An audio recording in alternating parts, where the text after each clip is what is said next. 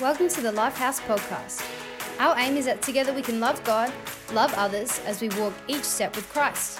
We hope you find this message practical, encouraging, and life-giving. Be blessed. Today I'm speaking on the Edge series, part 2. Today I want to focus on Gideon. I want to focus on how God took him from being on the edge of a wine press to the edge of a battlefield. What God taught him along the way. How he grew in his relationship with God and how he grew in his relationship with his community and with others. My prayer this morning is that this message would grow you, that it would speak to the deep places in your life. When I was in my 20s, I used to spend a lot of time at the beach down south, and my favourite beach was Boomers Beach. I used to take my bodyboard under my arm and head off into the waves, and I chose Boomers because the waves were big there and kind of aggressive, and it was a lot of fun, and they would build up quite high, and you could get your bodyboard in there and get in a bit of a tube, and I loved it. But the reason the waves were big there wasn't because the water was any different or the wind blew them a certain way or because of the salt content. But the reason the waves were like that was because of what was going on the bottom of the ocean. You see, the bottom of the ocean is very deep there and it becomes very shallow. It's a very steep beach, which causes, as the swell comes in from the depths, it kind of hits that and it causes the waves to lift up. So what you see as on the surface isn't due to anything on the surface, because of what's happening on the bottom of the ocean, and we're the same. People are the same. Quite often when we have issues or when things happen in our lives, we try to address them on a surface level. We try to change the way we act or how we behave. We see that as the problem, but really it's coming from the depths. It's coming from the ocean floor. It comes from our beliefs, our fears, our issues. It comes from our identity, how we see ourselves and what we think we need to do to be accepted. So this morning I want to speak into the ocean floor areas of our lives. I just want to encourage people. I want to encourage you to come with me to go there, to the edge with me, to let the Holy Spirit challenge you. So let's start. Judges 6 says this: "The angel of the Lord came and sat down under the oak in Ophrah that belonged to Joash the Abiezrite, where his son Gideon was threshing wheat in a winepress to keep it from the Midianites. When the angel of the Lord appeared to Gideon, he said, 'The Lord is with you, mighty warrior.' 'Pardon me, my Lord,' Gideon replied, 'but if the Lord is with us, why has all this happened to us? Where is all his wonders that our ancestors talked about when they said, "Did not the Lord bring us up out of Egypt?" But now the Lord has abandoned us and given us to the hand of Midian.' The Lord turned to him and said, 'Go in the strength you have and save Israel out of Midian's hand. Am I not sending you?' 'Pardon me, my Lord,' Gideon replied, 'but how can I save Israel? My clan is the weakest in Manasseh, and I am the least in my family.' And the Lord answered, 'I will be with you, and you will strike down all the Midianites, leaving none alive. A while ago, I had a couple come and visit me in my office. They wanted to talk about their relationship.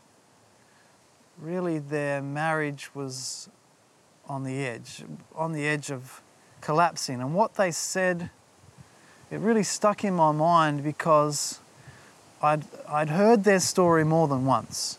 Not from them, but from lots of other couples. And also, it was very similar to my story and what I'd been through in my relationship. And so it really struck me. So they started to share around what was going wrong in their relationship and their lives and what was going on. And when they finished, I said, could I sum up what I think you've just said? In my words, correct me if I'm wrong. And I turned to the wife and I said, you feel like you carry the weight of this relationship. You feel like it all rests on your shoulders and you're finding that really hard.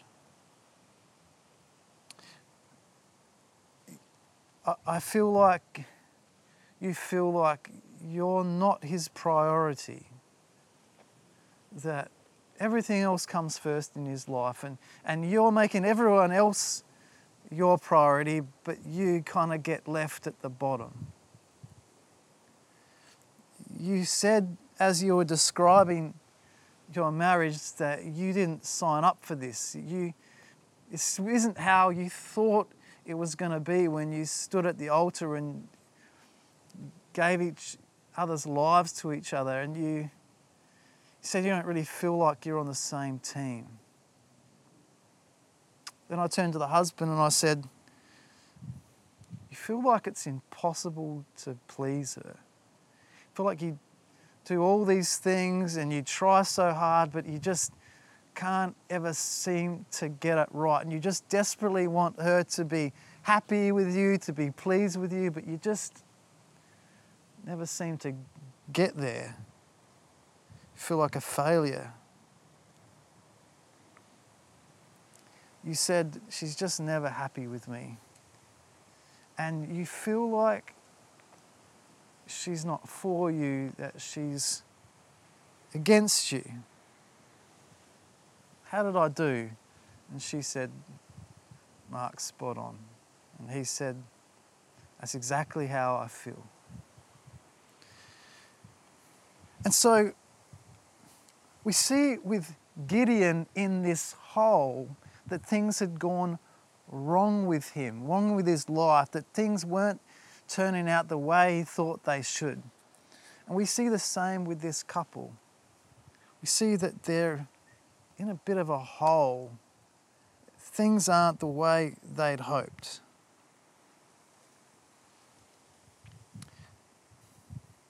But the first thing that the angel does is really interesting.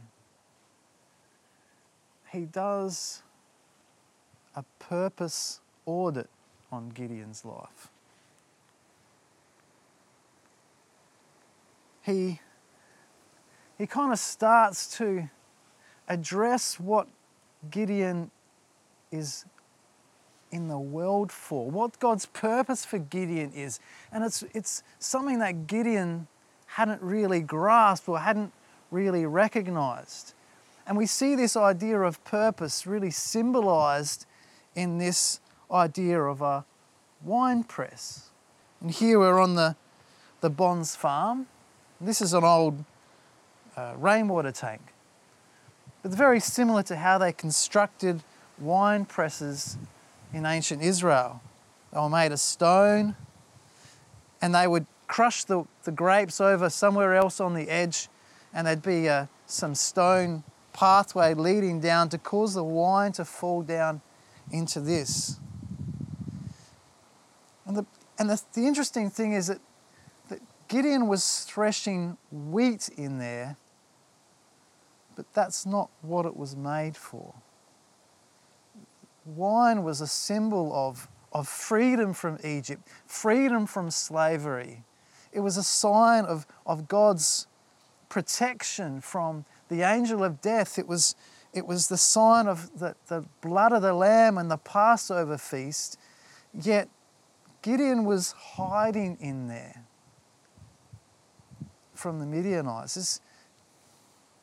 And so we see that it's not what it was. And like this wine press, Gideon's life represented that. He was called to be the saviour to his people, but he was hiding. And his ears were so deaf to the call of God in his life to be so much more. God has to resort to sending an angel to get his attention. So we see this idea of purpose was completely missed, but the angel starts to call it out. And likewise with the couple in my office, they'd lost sight of the purpose of their relationship, the purpose of what God wants marriage to be. It's not simply a place to be happy or to get an easy life, but it's meant to represent Christ. It's meant to symbolize laying down your lives for each other. And so I said to the husband and the wife, you know, the Bible says that we are to be each other's priority. We're meant to lay down our lives. In fact, in Ephesians it says, Paul says, this is the great mystery. This is the great challenge of marriage is to be like Christ, to lay down your life for your wife, to husbands. And so this is the challenge. And I said to the husband, what would it look like to you if your wife was your priority? If she was really your number one priority in life, if you put her above everything else in your life apart from God, if you really thought about what it would take to love her, what would that look like? And he thought about it. And I could see the thoughts in his mind starting to kind of roll out, and he realised that he wasn't really laying down his life for her. And I said, what that is, do that. Those thoughts that what it would look like to make your wife your priority in life, do that. Do that. And I called out a deeper purpose. See, he was trying to please his wife, but he wasn't really loving his wife. He wasn't really doing all he could to be sacrificial and to make her first, and it was hurting her because she wanted to be a team, and they weren't really playing the same game together. Purpose. So my challenge to us this morning, my first challenge, what we can learn from Gideon's life is, are you treating a wine press like a threshing floor? Have you lost sight of what God is calling you to do? Are there areas in your life that you might, maybe you're even like Gideon, you're crying out to God with all these issues of things that are wrong when He's calling you out to be the change? What's your purpose? What's your purpose? What is God calling you to do? Many times things get messed up and get off track because we just simply forget to ask God, what am I here for? What am I here for? So my point one was, are you using a wine press to thresh wheat? Are you really understanding your purpose? And I challenge you, us, to seek out what God has for your life. Point two comes from Judges 6. at that same night, the Lord said to him, "Take the second bull from your father's herd, the one 7 years old. Tear down your father's altar to Baal and cut down the Asherah pole beside it. Then build a proper kind of altar to the Lord your God on top of this height.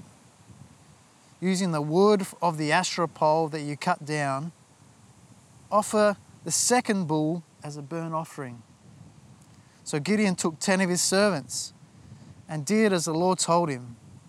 But because he was afraid of his family and the townspeople, he did it at night rather than in the daytime.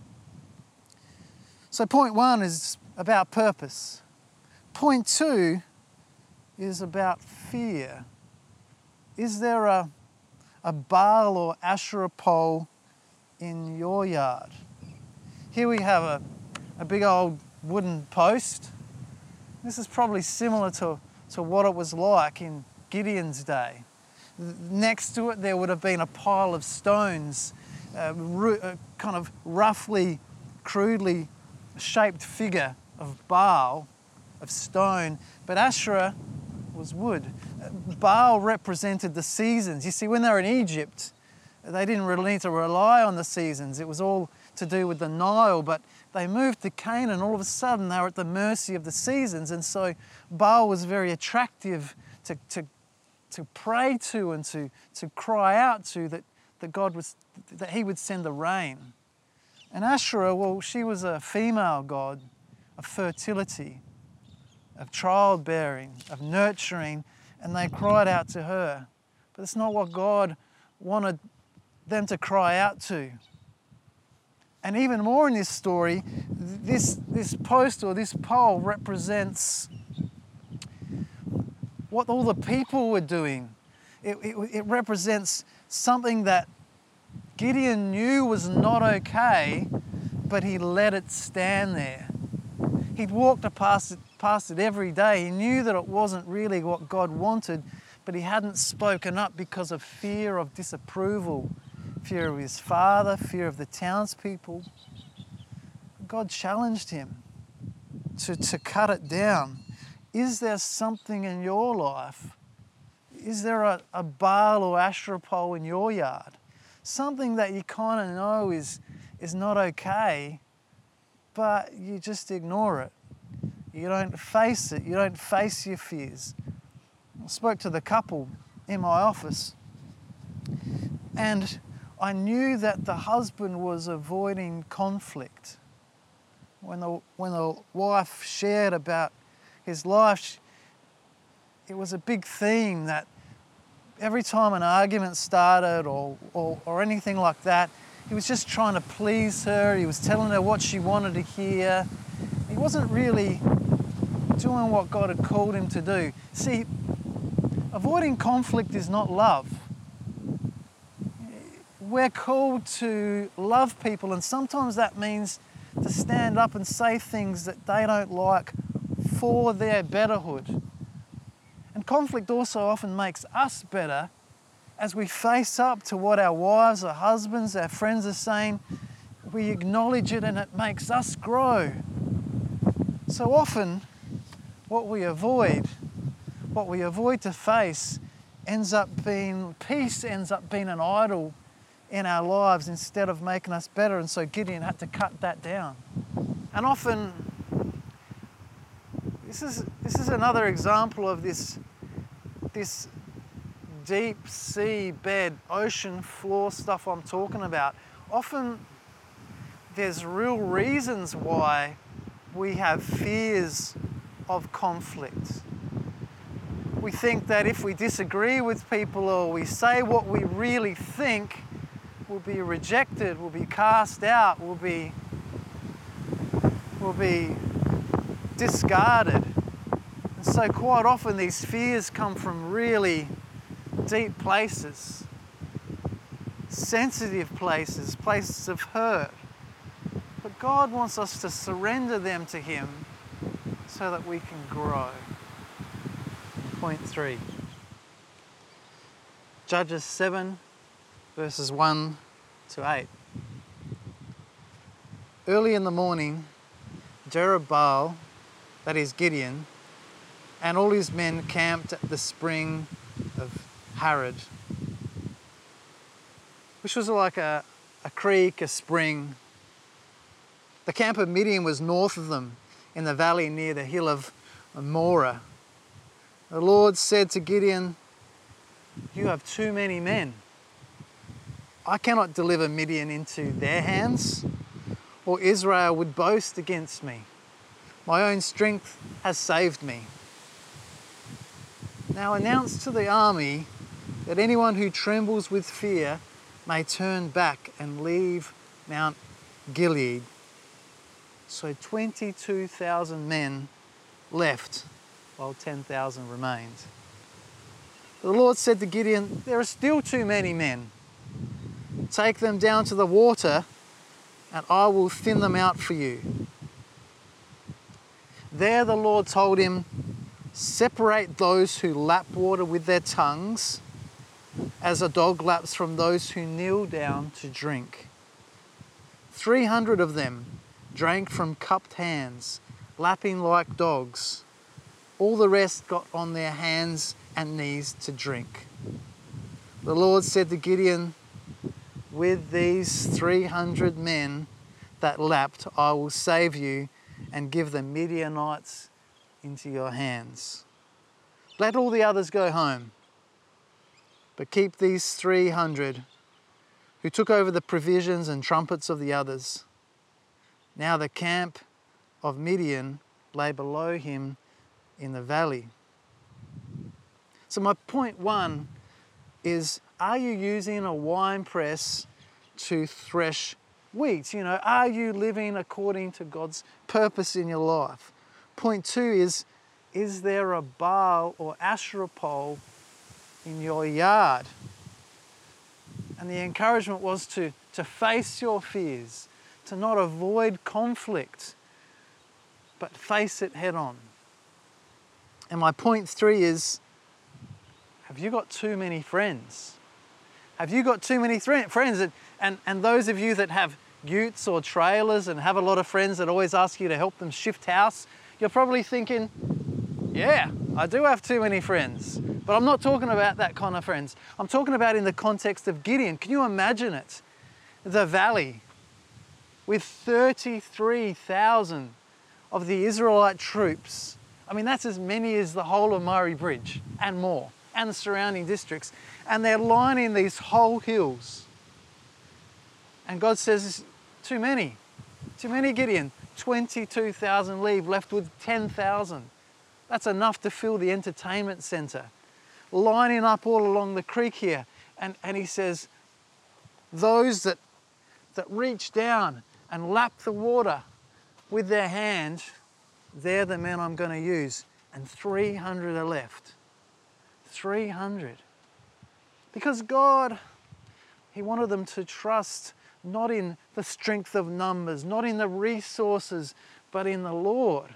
So my point is, do you have too many friends? Not too many friends, but are you trusting in your own strength, your own welcome to the gun show,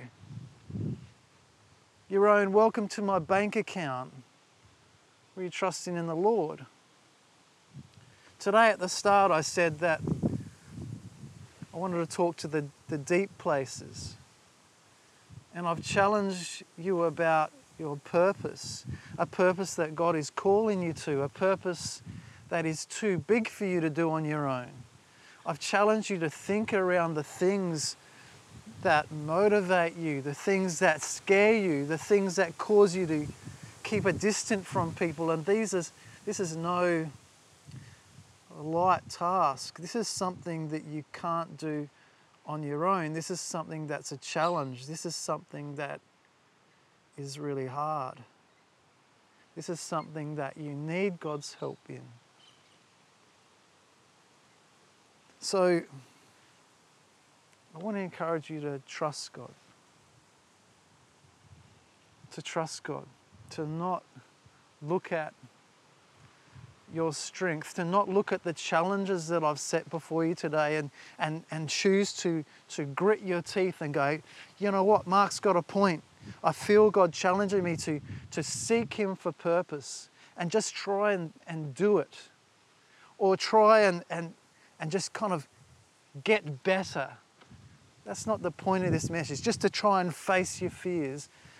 But I want to encourage you to trust in God, trust in the power of the Holy Spirit, not in your resources, not in your friends, not in your community. How do you know if you're doing that? If you're getting up every morning and you're saying, Father God, what you have before me, your plan and your path for me, I can't do it on my own. I need your strength. Fill me with your Holy Spirit. I need you, Father. Thank you that you're with me. Thank you that I'm not alone. If you're doing that, then you're on the right track. That is what it's like to live in and through the power of the Holy Spirit. That's what it means to trust Him. And on a similar note, I challenged the husband and the wife in my office.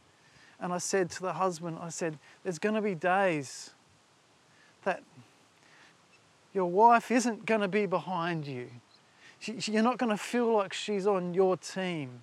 You're going to not feel encouraged by her. Like I've challenged her. I want her to do that, to be what God's calling her to be. But there's going to be days where she doesn't have the capacity and she fails. And that is when you need God's strength. I encourage you to get before God every day and say, Father, I need your encouragement. I need to sense you in my life cheering me on because I know you are. I know that you see me as perfect when I fail and you don't see my failures, but you cover me with Christ and you see me like you see Him. And then I turned to the wife and I said, there's going to be days that your husband is not going to lay his life down for you. He's going to make mistakes. He's going to put himself first instead of you, and he's going to forget to make you his priority. And even though I've challenged him at that, he's not perfect. And it's then when I need you to recognize that you are God's priority. To get out with God and soak in that understanding that He prioritizes you. He laid down His life for you, and I need you. You need to soak in that truth, to get to your purpose, to get to face your fears, to get to be where God is calling you. And of course, we know the story of Gideon, that as he trusted in his purpose in God, and as he faced his fears, and as he chose his 300 men, that they faced Midian, and they were victorious through the power of God. And that is my prayer for each one of you guys. Let's close in prayer. Father, I just pray for each and every person here. I pray that as they listen to your challenge about purpose in their lives, that they would be willing to strive in that, to not be willing just to use the things, the wine presses in their life for something other than what they've been made for, but they would realize that they've been made for a purpose and they would go towards that. That they would face their fears and not shy back from conflict. They would realize that just making people pleased with them is not always love. So we pray for that, Father, and I pray that they would remember to not just go off in their own strength, but to rely on your strength and your Holy Spirit. I just pray that over everyone in Jesus' name. Amen. God bless. Thank you for joining us this week. If you wish to connect with us, please send an email to info@life.house or come and see us at 170 Adelaide Road, Murray Bridge. And remember, the door is always open for you at Lifehouse. God's house, our home.